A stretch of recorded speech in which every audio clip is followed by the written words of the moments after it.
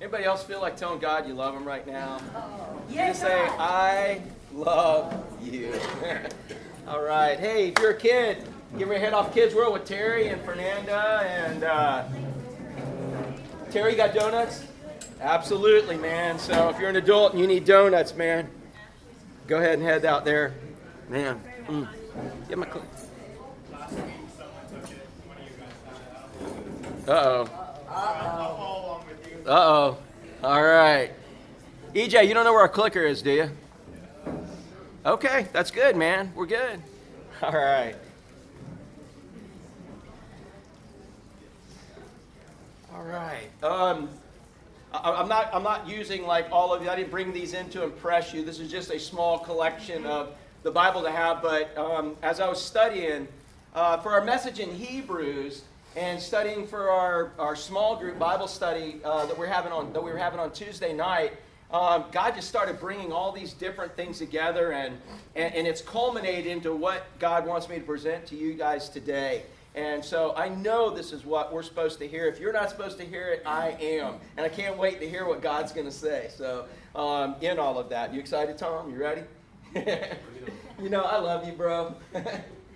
Man. And but as I was looking, this right here is like probably the first half of my Christianity, maybe almost even the first probably 2/3 of it or so. And, you know, in Christmas of 87, some of you have heard this before, but I'm going to share it with you again because it's my testimony. But Christmas of 1987, I had a kite shop, man. I was selling thousands of dollars of kites to tourists a day in a place called Old Town in Kissimmee, a mile and a quarter east of Disney. Had everything in the world that you could think you could ever want. Thank you, honey.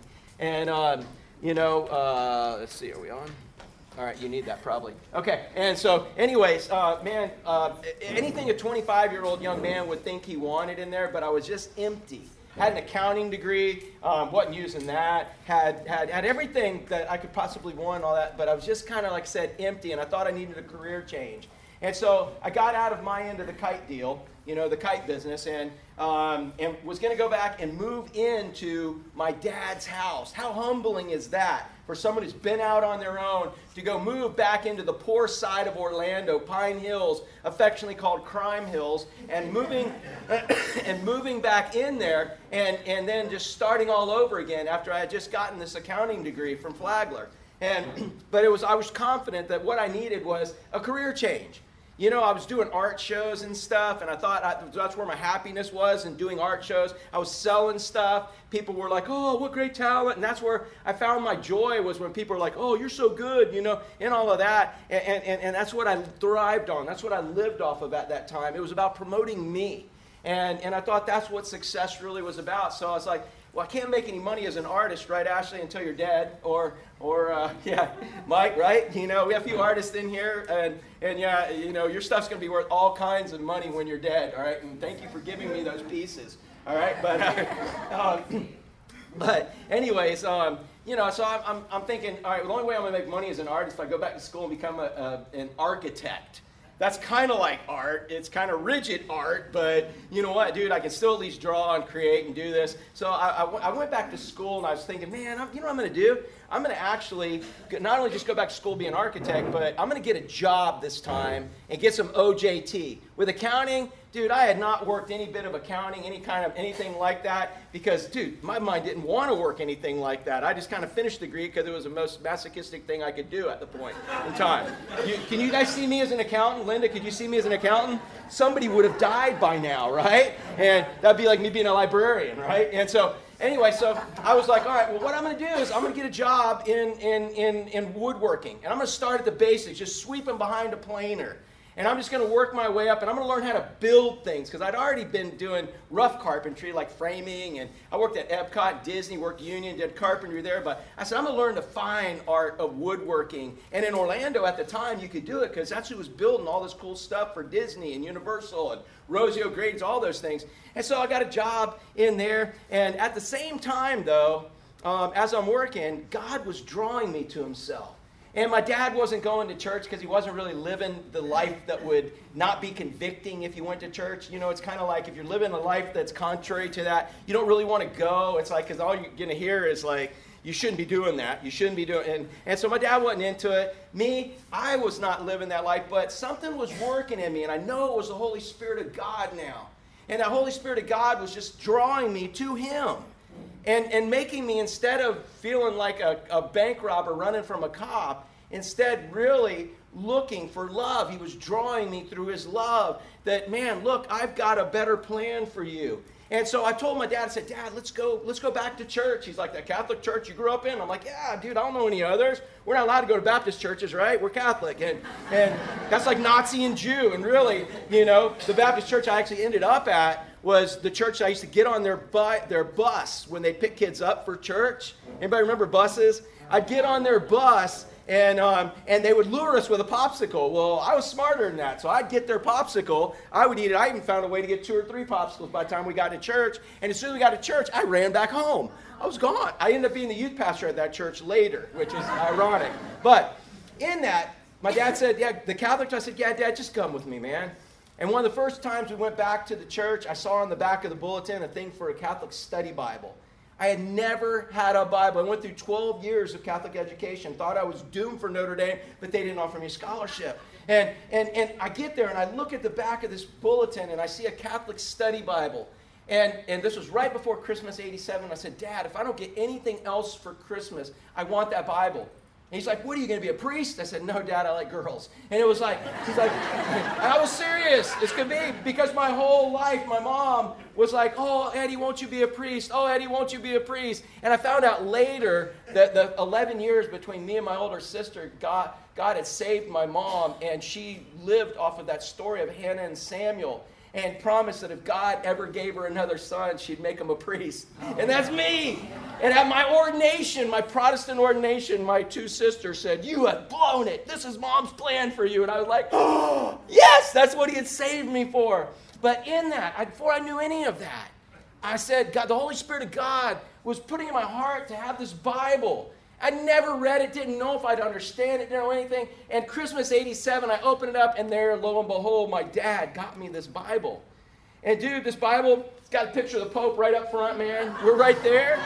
Dude, I'm serious. I got all the extra books in the middle. And I'm not being facetious. I just got it. I had no idea what this Bible was about. But what I want you to see, man, is I want you to see that I colored this Bible. I devoured this Bible. Man, I opened it up, and it was like the first time I opened it up, it was like, where has this been my whole life? And I highlighted everything. People were like, oh, you're not supposed to write. I'm like, dude, that's how I found things. It's like, oh, yeah, that verse, that's in pink with red. And I could find it. And the best way, I was showing this to Matthew, our drummer, earlier before service, and he said, you devoured that Bible. And what a beautiful choice of words, Matthew. That's exactly what I did. I devoured that Bible.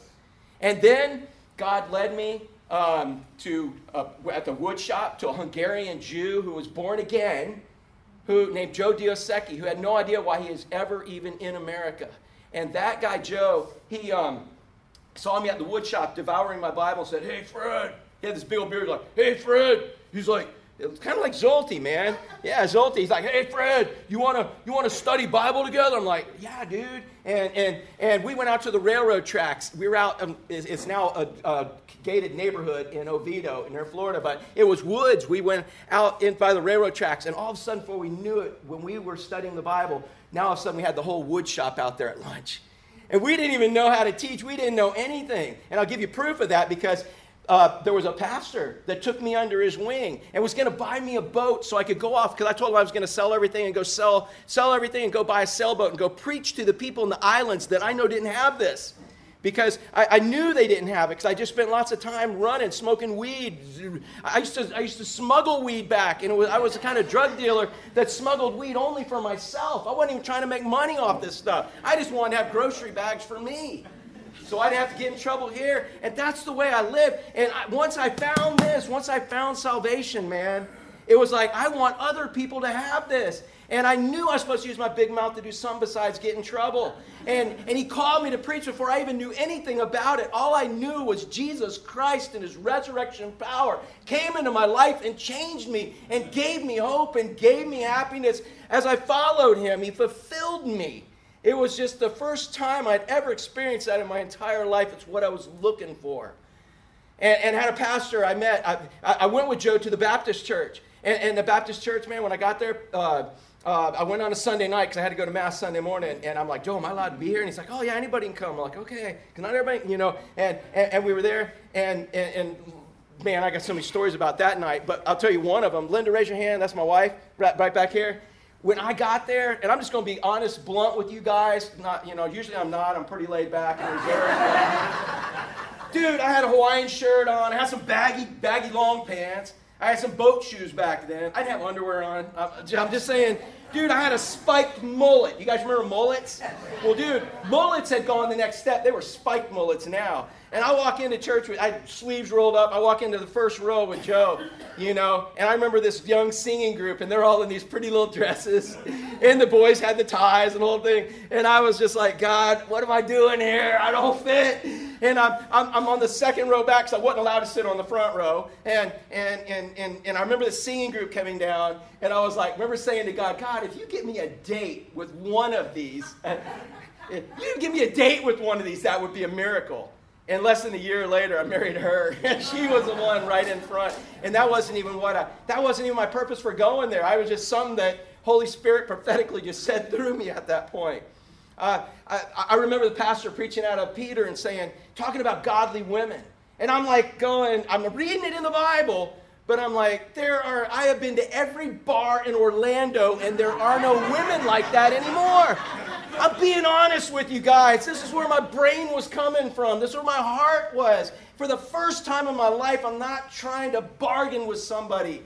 I'm not trying to dicker. I'm just laying my heart open to a God that said I could do it to him. Amen. And I didn't know any person in my life that I could ever do that with without him ditching me. Without him saying, you're kind of crazy. I'll hang out with you till the party's over. You know, it's like, whatever. That was the first time I've been able to just really open up and not be afraid of being made fun of. But I realized he knew everything that was in my heart already. And he wanted me to be honest with it. So him and I could have honest conversation. And he could make me into something that I wasn't, that I was created to be. And man, I remember, you know, all of that going on the first time I ever went to a church other than Mass. And saying, you know, God, there's no godly women around. And God just hit me in the head and said, you're looking in the wrong place.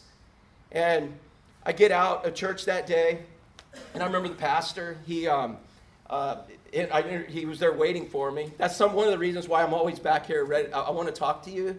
I want to love you. I want to know who you are, because that's what he did to me. He cared for me. And I really do love you and care for you, and I want to help you see life from God's perspective, because that's what he did for me. And I'll never forget, I walked up to him, Brother Gene, and I was like, hey, dude, you remind me of Charles Stanley. I didn't know Charles Stanley was famous. He was just the only guy who could get on TV at the time. And he's like, yeah, well, you know, what are you doing? I said, well, I'm only going to be here 6 months. Is it okay if I come? Because in 6 months, I'm going to sell everything I have, and I'm going to move the islands, and I'm going to go preach in the islands to people. And I was going to go to West End. Dude, I could just hang out at Jack Tar Village and preach to tourists and people living in the anchorages. Anybody ever live in the anchorages in Bahamas? Dude, you go in the anchorages of Bahamas, you can anchor and you can hang out with anybody and everybody as long as you want until you start asking them about their background. You start asking them about their life, because everybody there's hiding from something, including me when I was there. And so I was like, dude, they don't know this. They don't know the good news. I'm going to give them the good news. And so I told this pastor, I said, yeah, I'm going to do that. And he said, oh, where'd you get your seminary training? I was like, I don't need seminary training. One of them John books and little ones. I said, it says that man will mislead you, but the Holy Spirit will guide you. I said, and dude, that's what I'm doing now. I'm just letting God guide me, because I don't want man to mislead me anymore. And that's where I was at, honestly. And he didn't slap me in the head and say, no, you need to go, you know. He said, well, I'll tell you what, we got this new seminary class starting tomorrow called Discipleship. And I'm like, dude, I don't want to waste any time. I don't want to waste any money. In 6 months, I'm going to use everything I have to buy a boat. And I'm going to preach. And he didn't say, oh, you idiot, you can't preach without, you know, a degree, all this. He said, I'll tell you what. He said, why don't you come, and I'll pay for it. And then he says, if you come and decide that you don't need this class, or you don't need an education in the Bible, he said, I'll help you buy your boat. And that's all I heard. This sucker. Because, dude, I sold thousands of dollars worth of kites to tourists today. Kites! dude, surely I can get this guy to come through on this sucker deal by buying me a boat. And that's all I heard. And he said, but if you decide you need this, he said, I'll help you get your degree. And I was like, I didn't even hardly hear that one. But the next day, dressed the same way, same haircut, I walk in, and I had this little Bible right here.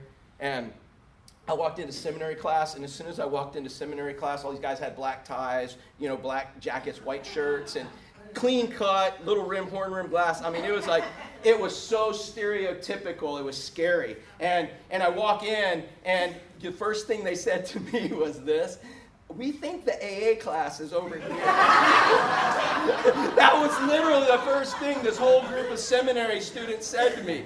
And I walked in, and I was just like, no, dude. I said, I'm supposed to meet Brother Gene, and they said this was the room. They said, Brother Gene? For seminary? I said, is it discipleship class? They said, yeah. And lo and behold, the whole front row was open, and everybody was all towards the back, just like this right here. And there's a comfort zone at. I didn't know any better. I had learned that the less things I have between me and what I'm supposed to pay attention to, the better. And dude, this was life and death now. This was no grade.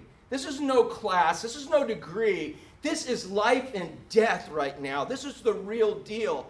And I sat right on the front row. And I know I heard them all talking behind me and saying, brother, he's going to kick him out. Watch. They were almost like taking bets, see how long I was going to last in there. Brother Gene walks in and goes, hey, Eddie, how's it going? And they about dropped dead.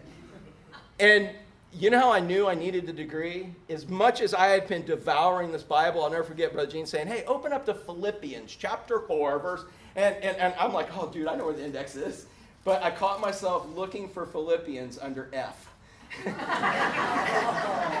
when I started, I still remember that, looking for Philippians under F. And the guy right behind me, a guy named Dave Steele, who's actually still my Facebook friend, I remember him reaching forward and kind of nonchalantly, as best he could, he reached forward and got me Philippians. I remember sitting there feeling kind of really embarrassed, but I didn't care.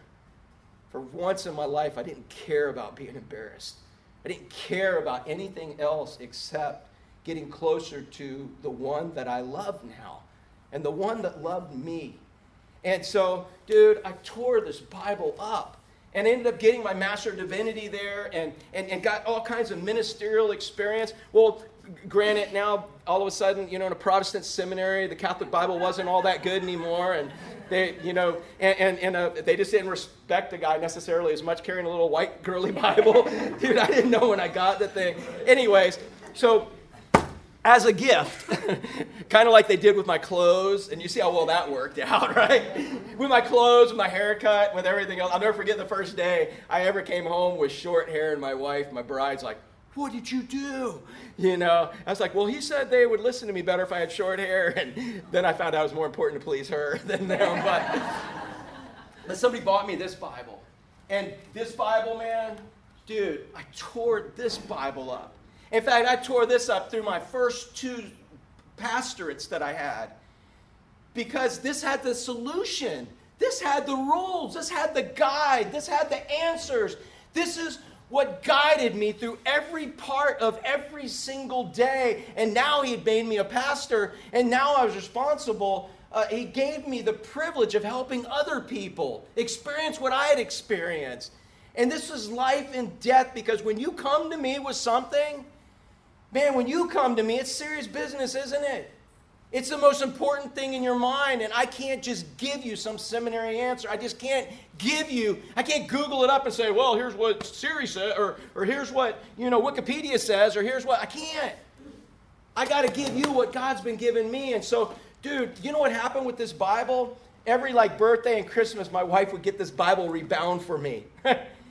I was getting this Bible torn up where stuff wouldn't even stay in, and she rebounded it for me and rebound it. And each time, man, we put it back together, because there was stuff literally, I couldn't find things because of an address. I found it because I knew it was the only pink highlight on a page somewhere that's the verse.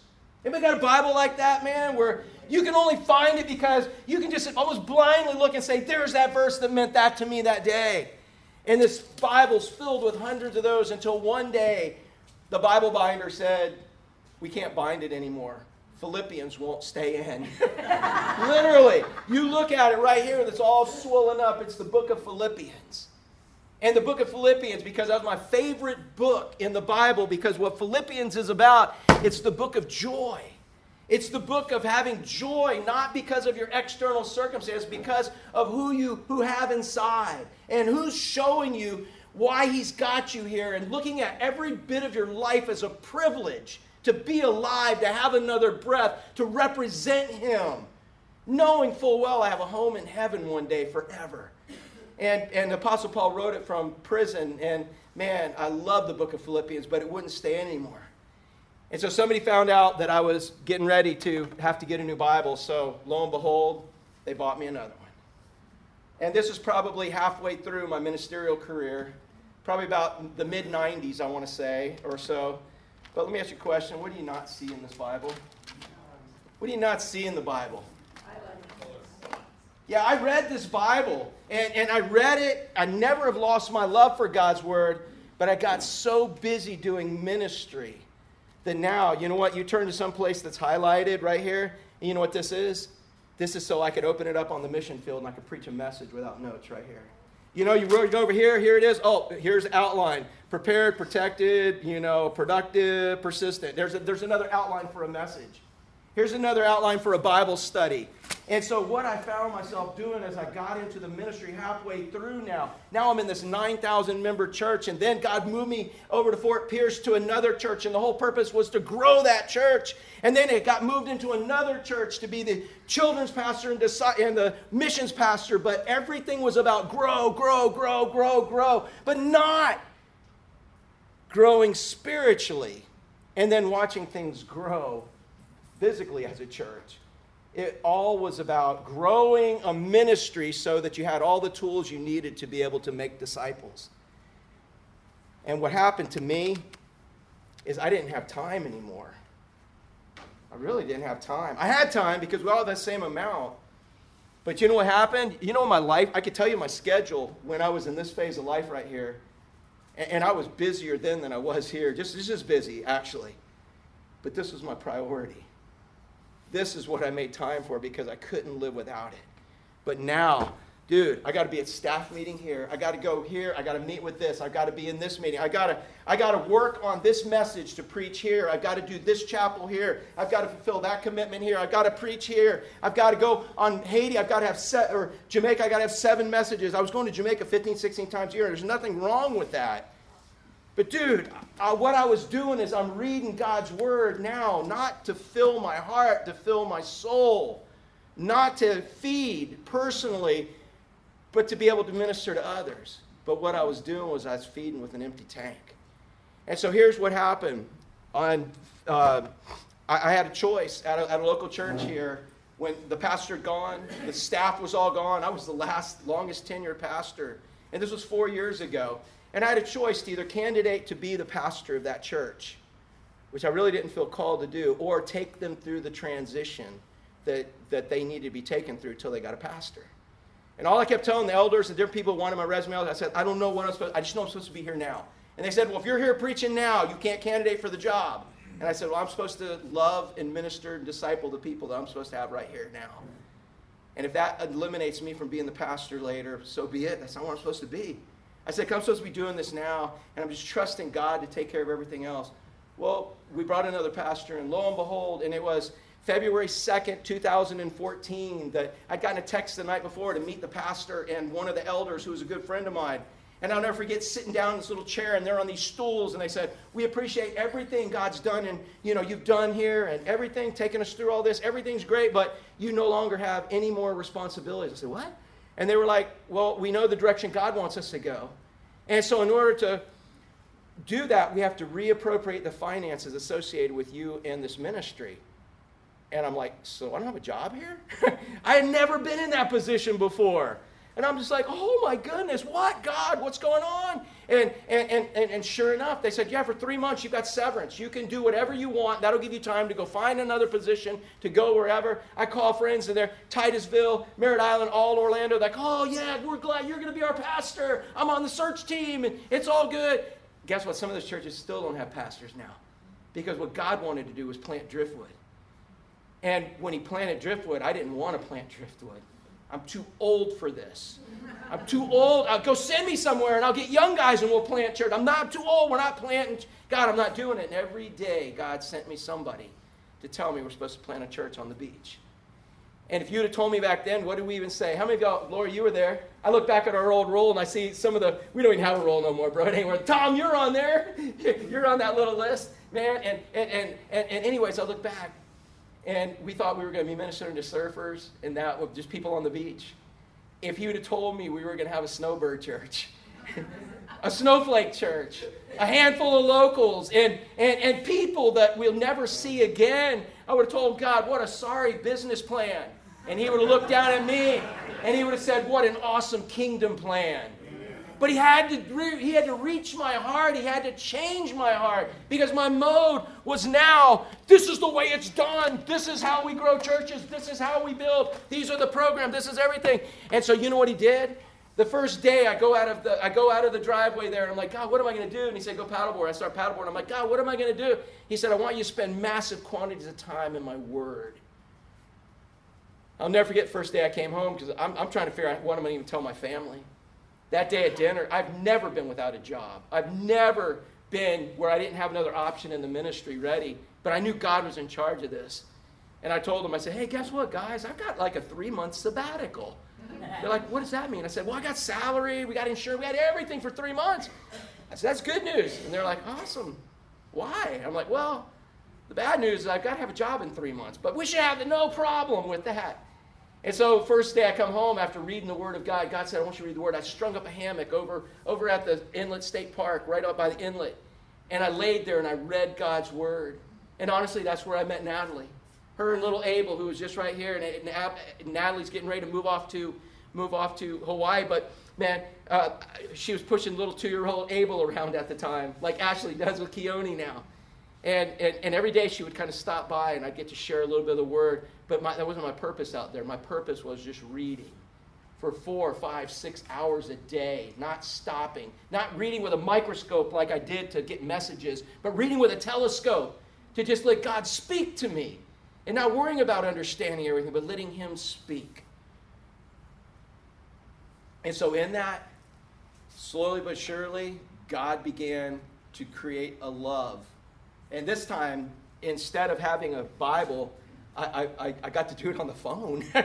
and not that I'm being rep, but I've got 5, 6 different translations on here. So as I'm reading, if I want to see something in another translation, I just push a button. And this was good because I'm not a great reader. And these books scare me because I look at one page and I'm like, oh, because I know there's all these pages behind it. But here, I've got one screen. I can get through that screen, push a button. I get to the next screen, to the next. And before I knew it, I'm reading books of the Bible.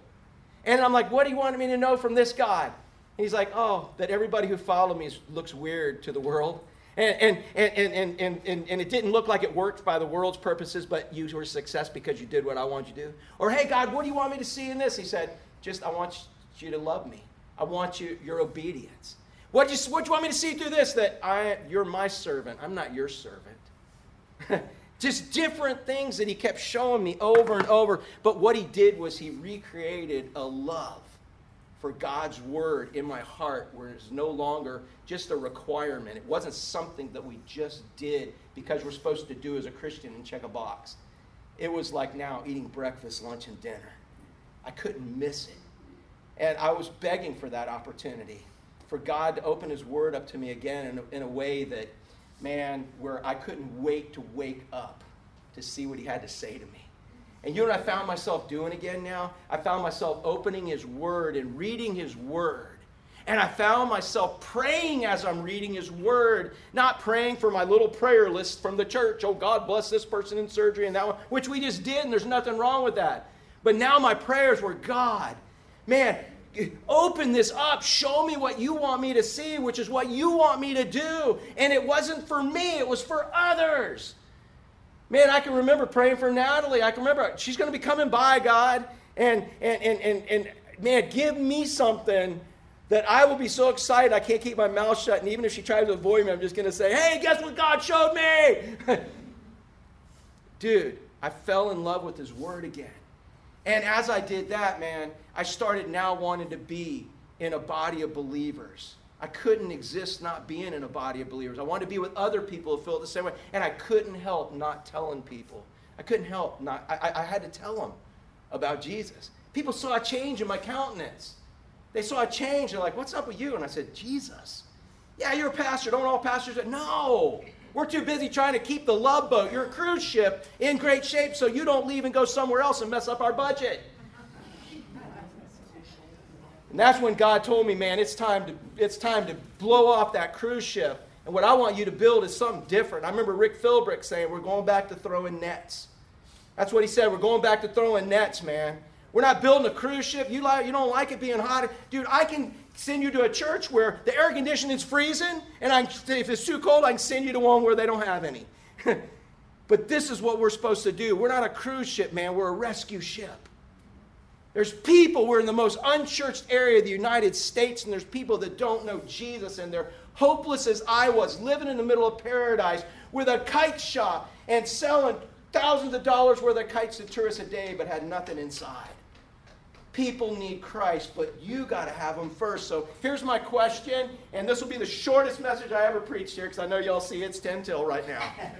This was just my introduction. I'm just like, maybe I'm supposed to preach the message next week, but I have asked God I have filled up and asked God to pour out. And I know there's somebody that needs to hear this. If it's nobody else, it's me. But my question is, are you still madly in love with Jesus?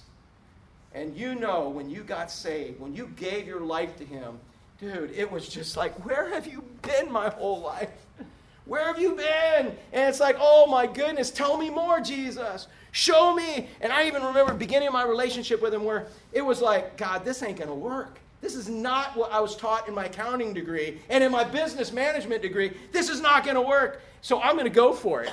And I found out God wanted to do things different so that when it worked, the world didn't get the credit, but he did. He likes doing things different. And that's really what the word is about, and it teaches you.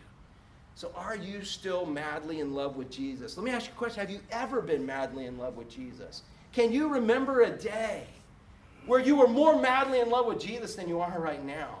And again, it's not a guilt trip, but it's motivation. I want to be more in love with him tomorrow after I get out of here than I am right now. Because he's what it's all about. That's it. Nothing else. Like Paul said, man, God had to chain me to the prison because if he didn't chain me to the prison, I'd have been preaching to everybody. So Paul understood he was chained to a prison for that purpose. He wasn't needing to be delivered from the prison. God had him exactly where he wanted him. And that's what we see life that way when we're madly in love with him, that nothing in our life's an accident. So the first thing that screws us up in that, there's going to be two things. The first thing that screws us up is rules without relationship equals rebellion. Everybody say that with me. Rules without a relationship equals... Yeah, so if you've got a box of rules for God but no relationship with him, you're going to be in rebellion. You're going to be in rebellion. And this is what he speaks to in Revelation chapter 2, which we did in Bible study Tuesday night, but God so put on my heart for today. And I want you to take a look at these first 4 verses real quick. He says, to the angel of the church at Ephesus write.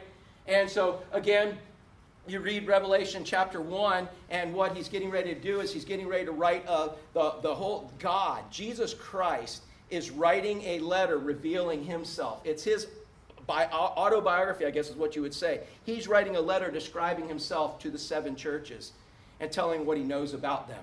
So the angel of the church at Ephesus is actually the messenger. That's what that word means. It could be the pastor, the elder, the leader, the bishop, overseer. That's who it is. So it's not mystical. It's the pastor of the church of Ephesus. He says, write this down. Tell him John. Now, John is a disciple. John, up to this point, he was the one Jesus loved. He hadn't written anything, and Jesus died in the 30s. Most of the scripture was written in the 50s and 60s, and God kept John until the 90s as an old man, and now had a plan for him to write and show everybody who Jesus was. He wrote the Gospel of John. You want to know who Jesus is? Read the Gospel of John. You want to know what it's supposed to look like? Read 1st, 2nd, and 3rd John, those little postcards. And he was having a one-man worship service on the island of Patmos. Okay, so here we are. There's Israel. Here's the Mediterranean Sea. Up in here, there's these 7 churches, these 7 towns. Ephesus is the first one, 4 miles inland, and it's huge. Everything went through Ephesus. It had all kinds of pagan temples. It was like Vegas on steroids, bro, only it was on the coast. And it had everything. But it had a church. The Paul started, Timothy was in, and John actually ministered in that church also. And so John ended up, he was preaching the gospel, and they tried to boil him. They tried to boil him in cooking oil. Can you imagine that? They tried to boil him in cooking oil, but it wasn't his time to go. He had to write this. So he survived. I don't know how. I can't wait to ask him, or I can't wait to see it on Godflix, whatever, when we see it. But he then got exiled to like an Alcatraz off of Ephesus, out in the middle of the ocean there. While he's exiled, and not praying that God would put him somewhere else because he knew it was exactly where God wanted him, doing what he wanted, he then got this revelation from Jesus Christ about Jesus Christ. And so he says, now, John, to the angel, to the pastor at the church at Ephesus, you know, the one you were just pastoring at that got you arrested, he said, write these things. Says, he who holds the 7 stars, again, we learned from the end of Revelation 1, the 7 stars are the pastors of each of the 7 churches. And his right hand, which is where the power comes from. If a pastor is going to have power, if a church is going to have power, if a church member is going to have power, where is it going to come from? God. If you don't have, you've lost your first love. If all you're doing is having rules about your religion but no real relationship, there's going to be no power. You're going to be in rebellion. And so he goes on, he says, I'm the one who gives you power, and I'm walking in the midst of the 7 golden lampstands. I'm walking in the middle of these churches. So I want you just to kind of look, man. You believe in ghosts, UFOs, whatever. I'm just saying, do you know what? Jesus Christ is walking through this church right now. He's walking through each church, each aisle. He knows what is going on, because who does this driftwood belong to? It's not Pastor Eddie's church. Some of you guys sometimes are like, well, we came to your church. No, dude, we didn't scare you off, welcome to the family. It's your church too, but it's his church. This is his church. And it ceases to become his church. It's an organization, not an organism. It's not what he created it to be. So he's walking through and he says, now write this to this church. He said, oh, I know your works. Hey, did you know that, Roger? He knows your works. Leslie, you guys are at Missionary Flights International standing on your feet. I saw you at 4:30 and at 4 o'clock, and you've been on it since 7 o'clock. He knows those works. He saw those works. Every work that you've done for him, he says, I know your works. Your labor. What's the difference between work and labor? How about sweat? All right? And labor's just hard work. How many of y'all ladies have ever had a baby? Okay, do they call it, hey Casey, do they just call it, hey, let's go to work? We pop out the baby? No, what do they call it when you have a baby? Penny, what do they call it? Would you vow that it is more than just work? Yeah, dude, it's labor. I watched my 3 kids being born, and I am not worthy. We would have an old Ashley, you'd be the only kid. I would not go through that again. Your mama loves you. But man, he says, I know your works. I know your labor. I know your patience. Enduring joyfully under a heavy load, continuing when things aren't going your way or the way you think they should be going. But you're following me because you... Why are you following him? Because you... Love him. Yes, don't you do crazy things for people you love? Yep. If you love yourself, you're only going to do what satisfies you. You're going to do, if you love your job, you'll do whatever it takes to keep that job, won't you? If you love your house, you're going to do whatever it takes. Whatever you love, you're going to do anything that it takes to continue that. He says, man, I know all of that, and you're patient because your patience. You cannot bear those that are evil. So these guys, they were working. They had all kinds of ministries. Their church was packed. They were in a giant city. And he says, you cannot bear those who are evil. So evil is anything against what God says is good. So you guys are in the Word and you're knowing what is good and what is evil. And he says, you've tested those who say they're apostles and are not, and you found them to be liars. So you have found false prophets. People who are preaching stuff, saying it's from the Word of God, and you're testing it and not just gullibly eating it, swallowing it, and applying it to your life, and then realizing later that it was something poisonous to your spirituality, and it totally messed you up. You're not doing that. You're checking it all with the Word of God, and you're staying in line with the Word of God. That's diligent. I don't want you to raise your hand, but how many of y'all are that diligent? Or how many of us just believe whatever it is because it sounds spiritual? Well, he knows what he's talking about. He's got a TV show. He knows what he's talking about. He's up front, whatever. He said, man, you guys know your doctrine. You know what's going on, and you're actually confronting people who are wrong. He goes on, and you've persevered, you have patience, you have labored for my name's sake, and you have not become weary.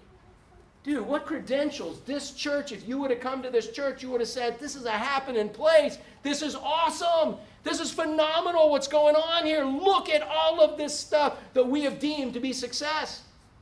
That's what we would do. Whether it's a little old driftwood or it's a giant megachurch, it doesn't matter. This one happened to be big. But it doesn't matter. He said, man, you come here and there's something happening here. But what's happening here? That's what's important. So he says, nevertheless. Anybody y'all have another translation? Hey, Seth, what was that other translation? What did it say instead of nevertheless? But. It says but. So you've done all this stuff, man, but. Hey, Gary, you have an awesome shirt. Dude, those shoes are sweet, man. And you are rocking those glasses. Gary, I like what you're doing with your hair and that stash and that food. Man, Gary, that's awesome. You are just the epitome of the apple of your mama's eye. And dude, I want to be like you when I grow up, man. But. That's what he just did to Ephesus, right? But. And that button isn't going to negate everything else that he just said. But, Gary, you're going to die on the way home today. Does it matter how good he looks right now? Does it matter how he's rocking the beard? Does it matter? You already know I don't have a prophetic gift, all right? So we're good on that, bro. You can even ride with me, and then we can do it together. It's insurance, man. But, because I don't think he's done using me yet. Or you. But you see what I'm saying? That's the but. He said, man, all this has got all this going for you. But, look what he says. I have this against you, that you left your first love. Dude, that's the difference between this and this. This was a job. This was a ritual. This was getting it done. This was, and maybe you've never been in the ministry where you had to get it done, but maybe you do it just to get rid of guilt because you know you're supposed to do this, that, and the other. But you're not doing it out of love. Doesn't matter what your job is, but that's what happened here. He said, man, you've left your first love. And what happened was this. It's that rules without a relationship equals rebellion. You can dot all your spiritual I's and cross all your spiritual T's, man. But if you're not doing it out of love for God, even maybe you're doing it out of love for yourself because it's just better life to do things God's way. And you're getting better results out of it. But the fact is, it's still rebellion if it's not love for Him. I told you before, what's going to happen is at the end of our life, as a believer, we're already going to heaven. You're as close to hell as you're ever going to be. But the heavenly dump truck's going to dump all your works out, my works out. And the ones we did out of love for Him are going to be gold, silver, and precious jewels. The ones that we did for any other love, any other motivation, are going to be wood, hay, and stubble. And when He fires up that big blowtorch, man, all the wood, hay, and stubble is going to be burned away. But the gold, silver, and precious jewels is even going to be more pure and beautiful. Then we take those to the heavenly blacksmith. He pounds them into something that is the most beautiful thing in the world that we give to Christ as a representative, as representing our life. I don't know about you, but I am going to so wish that I had more to give Him. I'm not going to feel guilty, but I'm going to see, wow, I squandered a lot of this life, and that might be how He wipes away my tears. I don't know. But the fact is that the only things that are ever even going to last are the things you've done with the motivation of love. And when you're in love with Him, don't the things that you do just keep rolling off? Do you not run out of opportunities to love Him? Do you not run out of situations do you not run out of things to throw in the praise jar? Do you not run out of stuff? But man, when you're living here and you're just trying to go through the motions, go through the rituals, because the other end is even worse. Dude, it's hard to find stuff. So he says, nevertheless, I have this against you, left your first love. So here's what he says, remember and return to the first works. The first works. What are the first works, man? Look at this. He goes on and says, remember therefore from where you've fallen. Hey, if you've fallen, does that mean you can't get back up again? No, I've fallen, I can't get up. No, you can get back up again if you realize you've fallen. He says, remember therefore from where you've fallen. Repent. And here's what repent means. It means God is over here at the ocean, and I am walking in the opposite direction of him. And when I hear him say repent, all it simply means is to turn. It's not something we have to do and then come back to him. It's the very act of coming back to him. It means turn and start heading back to him. And so that's all he says. If today you're seeing that, man, I just don't love him as much as I did. I'm not doing this out of love. I'm doing this out of love for me. I'm doing it out of love for this church that I want to see succeed because I was part of it at the beginning. I'm doing it out of this motivation and this motivation. But you see, it's not love. He's now revealed to you that what you need to do is you need to repent. You need to turn back to him and fall back in love with him again. And how'd you fall in love with him the first time? By surrendering everything you knew about yourself to everything you knew about him. Surrendering all your hopes, your dreams, your visions, surrendering everything about your life to him. And then reading in his word as you are praying this love letter. It's his love letter. Hey, Brittany. You back here, right, Brittany? Hey, can you imagine the greatest guy in the world, the most awesome guy in the world writing you love letters every day? The most awesome. I mean, dude, this like makes the Bachelor look like scumbag, which he is, but I'm just joking. But literally, I just cashed my man card in right now. I don't watch that show. I don't. No. But can you imagine? Can you imagine some guy writing all these love letters to you? And I see the smile on your face. You're like, oh, that'd be so. And you read the love letter. Roses are red, violets are blue. Oh, I'm not going to go through that. But he's writing love letters to you. But can you imagine if you never read the love letters?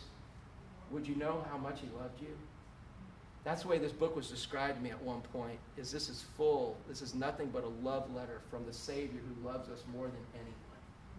And some of it is, hey, learn from these people's mistakes. I love you so much, I don't want you to have to go through that. Some of it is, hey, dude, do this, and it's going to be awesome. This is how you and I can go on dates. This is how you and I can hang out. But you got to read the love letters. And it's a spiritual book, so we've got to be praying as we're reading it. It's impossible to read the Word of God without praying and get something spiritual out of it. And once we do this and the love of our life speaks to us, what are we going to do? Are we going to keep that in ourselves? No, dude, you keep that in, dude, it's going to have to blow out somehow. You're going to be telling people about it. Oh my goodness, this is what he showed. This is what it's for me, and so on. And so he says, remember where you've fallen.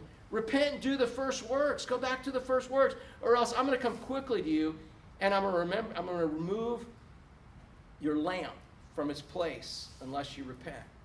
And I don't know if you've ever been there, but I kind of think I found myself in this place before, where all of a sudden, dude, I had all the right motions, all the right actions, all the right responses, but really there was no real light shining inside. And it's not till I fell back in love with him again and realized how much he loved me that the light then shines that's in there. So it's all about remember and repent. Turn back to him. But here's the second part of this. So the first part was rules without a relationship equals rebellion. And we're supposed to remember and repent, turn back to him. That's how you start hanging out with him again. You fall back in love. Is he not a lovable person? Is Jesus not lovable? Yeah. But look at this next part. Relationship without rules equals rebellion too. Real super quick, one verse. It says, but you have this one thing for you. You hate the deeds of the Nicolaitans, which I also hate. And if you were to go study who the Nicolaitans were, they were people who had a relationship with God, but they kind of blew off the rules of the Bible. They had the first guys in Ephesus had all the rules of the Bible, but no real relationship with God. They were just doing them. These guys, Nicolaitans, they blew off the rules of God's word and said, we don't want to be like them. What we're going to do is we're going to have our own relationship with God. I got my own deal with God right now. Have you ever heard anybody say that? I got my own deal. Me and God got it all worked out. No, you don't. He is Almighty God, and he is in charge. These people were sort of like Gnostics, and part of the Gnosticism was a big cult that was eating Christianity alive at the time when people didn't want to just do the first thing. And what Gnostics did is felt like, oh, Gnosticism means we know something. Oh, I have something revealed to me that you don't. You must not be as enlightened as me. Oh, we know this, and you just don't get it. If it's new, it's not true. If it's true, it's not new. That's what Solomon said. But yet we get suckered away by just new stuff, and it makes us feel good when we think we know something other people don't. And we try to tell them and they don't get it, And I've seen that both on the legalistic and liberal side happen. So these Nicolaitans, basically, what they were about is that, the body, the world, all that's evil, but spiritual's good. So you know what? I can pretty much do whatever I want to do in the body and in this world. I can do whatever I want here as long as I keep my spiritual relationship with God good. They separated the spirit from the world. They separated the spirit from the flesh. And yeah, there is a separation in Scripture, but we live in the flesh. And so what, in essence, if you study, what they did is they basically had their own relationship to God apart from His rules. If you have to blow off and violate God's principles, is it God's will? No. But these folks were like, oh, God didn't really. No, here it is. In other words, these guys, they were not into the Word, but they were into prayer. Or maybe they were into telling people about Jesus, but they weren't into the Word themselves because they had the gospel down pat. They weren't, I don't need church. I've got my own gig with God right here, so we've got this. In other words, they didn't have the whole package. You can have rules without relationship, and it's rebellion. But if you have relationship without rules, it's rebellion. Who gets to call the shots in this world? God does. Do you believe that? Is God your servant or are you His servant? I'm His servant. And so we see both of these things today in here. And so he said, I have this for you. These people who want to violate Scripture and call it God, it's not. And you call them out on that, but bottom line is neither one of you are in love with me. Because if you're in love with Christ, what ends up happening is you want to follow His rules. You want to understand how they apply to your life. And you can only understand it through having a living, thriving relationship with Him. Dude. Hey, you guys are married, right? You've been married how long? 59. 59 years? Dude, that's so awesome. 59 years. You have a relationship? Yeah. Yeah, pretty good one, right? Are there any rules? Yes. Oh, yeah. Yeah, dude. Did you hear how she said that? Oh, yeah. So are you telling me Jerry can't go out here on the beach and I know you would probably die laughing if he tried, right? But he can't go out and pick up girls out on the beach and have dates with them? What would happen to him? Well, he'd be in trouble. He would die. No, but, right. It wouldn't be a loving relationship if there were no rules of commitment towards each other. So God wants to restore our relationship with Him, but it's on His term, not ours. Our commitment is we agree to the rules He set in place. And we say, yes, I want to surrender myself because you know everything. You can do anything. You're everywhere. I want to follow you. And so by having a relationship with no rules, blowing off His rules, that's as bad as having rules with no relationship. And neither one is good in this. So Jesus wants to restore a relationship to him, and look at what he says is get a benefit of this, and I promise I'm almost done. He says, he who has an ear. Hey, does anybody here have an ear? Let me see your ear. You got an ear? Okay, so he's talking to you. Okay, all right. Milt, you got an ear? All right, yeah, he's talking to you. If you have an ear, so this is not just to the church in Ephesus, it's to everyone. If you have an ear, let him hear what, who says? That's Him. His Holy Spirit wants to speak to us through His Word. His Spirit's never going to violate His Word. That's how He's chosen to reveal Himself to us in this day. You throw out the Word of God, you're going to lose your love for Him eventually. Because you're going to end up with a relationship without His rules, and that's not going to fly. So he has an ear. Let him hear what the Spirit says to the churches. To him who overcomes. What do they need to overcome here? What's their problem? They lost their what? They lost their first love. So what that means to be an overcomer here is that you fall back in love with Jesus. He says, you fall back in love with me. Here's what we get restored back to. You can keep having your rules and no relationship, and if that satisfies you or whatever, you can keep having your relationship with no rules and keep calling it me. He said, but really, look what's going to happen when now you put my rules in a relationship with me. He says, to him who overcomes, I will give to eat from the tree of life. Where's the tree of life found? Where was it? Yeah, do you remember? What did they eat off of when they were in the garden? The tree of knowledge of good and evil. And God said, oh, you screwed up because you guys aren't capable of handling both good and evil. I just want you to handle good. Now you're going to mess the world up making decisions that you aren't qualified to make. And have we messed the world up? Have you messed your own life up? Yes. Because of that. And so what he did, he put an angel with a flaming sword in front of what tree? The tree of eternal life. Hey, can you imagine living eternity in these bodies? Dude, this is what 56, 55, how old am I? Am I 56? Yeah, well, something like that. This is what 50-some years looks like right here. And it doesn't get any better. How many of y'all would testify that your body is like hotter than it's ever been? Except Gary, all right? But I'm just saying, dude, can you imagine 50,000 years? Can you imagine eternity? Aren't you glad God put the angel in front of that tree? But what he says, man, is he says, if you overcome, I'm going to give you some fruit from that tree. I'm going to give you eternal life to experience right here on this planet, which is in the midst of the paradise of God. And this word paradise referred to the garden, but it became to really refer to nothing more than being in God's presence. Just being in God's presence. So if you fall back in love with him, what's going to happen? You're going to end up back in his presence. If you're in love with you, a religious system, a pastor, a church, a teacher, an occupation, a hobby, if you're in love with all of these other things, man, they're not going to put you in his presence. It's only falling back in love with him by taking his rules and his relationship that you're going to be able to bring those things together and you're going to be in his presence. That's what the benefit is.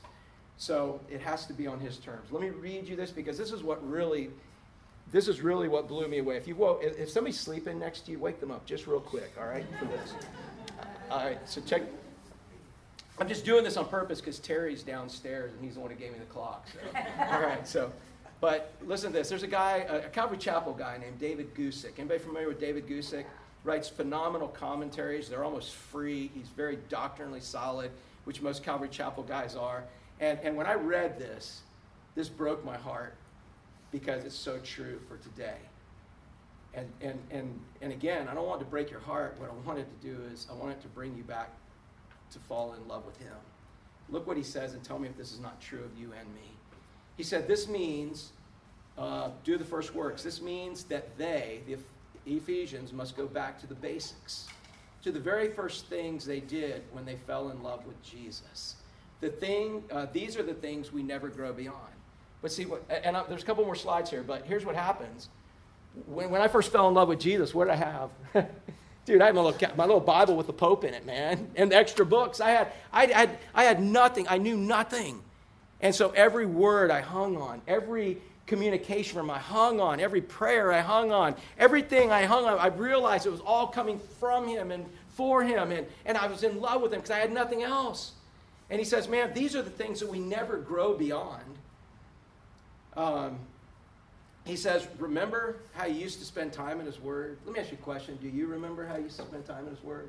Has there been a time where you spent more time in his word, not out of duty, but because you couldn't put it down? Yes, but I'm in a different phase. It's busy. That's one of the first things that's going to take you out of this loving relationship. He says, remember when you used to spend time in his word? Remember how you used to pray? Dude, when I was first a believer, anybody on the street said, oh, dude, my dog's sick. Let's pray for your dog right here. You know, it's like, hey, my car's broke. Let's pray to God. You know, it's like prayer was the first solution. And I'm not saying I don't pray right now. We pray. But do you remember when that was the first thing you thought of? And maybe you still think that way. But God forbid that you only pray and you don't read his word. All these things go together to bring the package together that cause us to fall in love with him. Remember when you used to spend time in his word? Remember when you used to pray? Remember the joy of getting together with other Christians. Remember what it was like to get out of work where there were other people that didn't believe in him, and out of the world and off of TV and whatever, and get to people that would be like a breath of fresh air that, we all believe the same thing. Man, you remember what I was like? Remember how excited you were telling others about Jesus.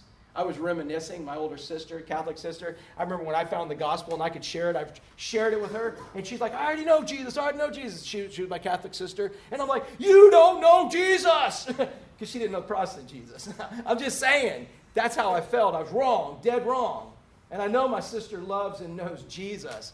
But I didn't care. I wanted to make sure everybody knew the real Jesus and not just some religious Jesus. And I remember we've made up for this then. But he says, man, remember how excited you were about telling others? Now, how scared are you to tell others about him? I don't know. And so he goes on, and look at this. This is what broke my heart. And this is so true. Because most of the people I get to disciple in my life, for the last 30 years now, are people that have had no relationship with Christ. You guys are different. You guys are coming from church and stuff, but most of the people I have gotten disciple have had no relationship with him. And we start off by getting in the Word of God, by praying and letting God reveal the Word. We start off by being together as believers and encouraging each other and teaching each other, and then telling others about Christ. We start off with those basic things, but here's what happens. It says, we might say that Satan does a masterful job in creating a sense of general dissatisfaction with these first works. Christians will run after almost every new, strange method or program for growth and stability. Boy, how many of y'all have been believers for a while and you've seen this? You think that Christians are calling Christianity that, man, I'm telling you again, if it's new, it's not true. If it's true, it's not new. Dude, don't you think the disciples had what they were going to have? Don't you think Jesus, and in that apostolic, don't you think that everything was revealed to them? Don't you think John knew everything there was? You're coming up with something centuries later that nobody's ever seen? You better be careful with that stuff. Because I don't think it's God. But Christians, man, will run after almost every new strange method or program for growth and stability. Oh, here's a new thing for me. By the way, who's all that about? That's for me. You start making your theology about you instead of him, you're in big trouble. Because now you're in love with you and not him. Look at this last one. Our shortened attention spans make us easily bored with the truest excitement. Something we will do almost anything except the first works. You know what, man? I'm going to tell you, the greatest times in my life are when I'm back to this. It's when I'm back to this, when I'm in love with Jesus. And I'm going to tell you what, dude, that's where I'm at right now. If everything caved in all around me, I don't care because I'm in love with him. And his love for me is perfect. If you don't have a relationship with him, man, here's how you can have one. If he gives you the desire for one. You have to realize you're a sinner, that you can't pay for your own sin, that you're dirty, and there's nothing that you can do to clean your sins up that'll be justified to him. But he came and lived a perfect life as God and man, never once sinned. He died the death of a sinner, paid the price for a sinner, and he said, if you will surrender yourself to me, what I did on the cross will cover you. And how long will it cover you for? Forever. You can't ever lose it, can't ever be taken off. He said, I'll cover you forever. That's how you begin that relationship, by surrendering yourself to him. But there's times in our saved life where we have to resurrender again.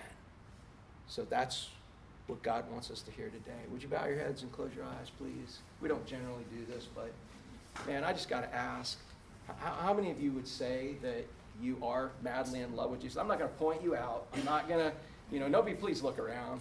But if you're madly in love with Jesus, man, amen. Raise your hand up, man. Tell him, say, I'm madly in love with you. And I know I can be more in love with you, but I'm madly in love with you. That's awesome. How many of y'all, maybe it's been revealed that maybe you're madly in love with some other things more than him? All right, cool. Cool, that's why you're here. I'm telling you guys, it starts with reading the love letter, the Word. You don't have to understand it. It's food. He'll put it out in front of you. You read it, and he'll show you what he wants you to see out of it. Man, how many of y'all would make a commitment, not to me, but to him, to be in his Word every day, just to get to know him and just understand that love? Everybody I know that makes that commitment to being in his Word, man, they get revival. You don't have to be a seminary student to understand it. The Holy Spirit of God who lives inside you wrote it. He will show it to you. How many of y'all would make that commitment? And And again, I'm not getting paid by how many hands get raised, but how many raise your hand if you'll make that commitment to just digging in His Word every day to see what your marching orders are from Him. Amen.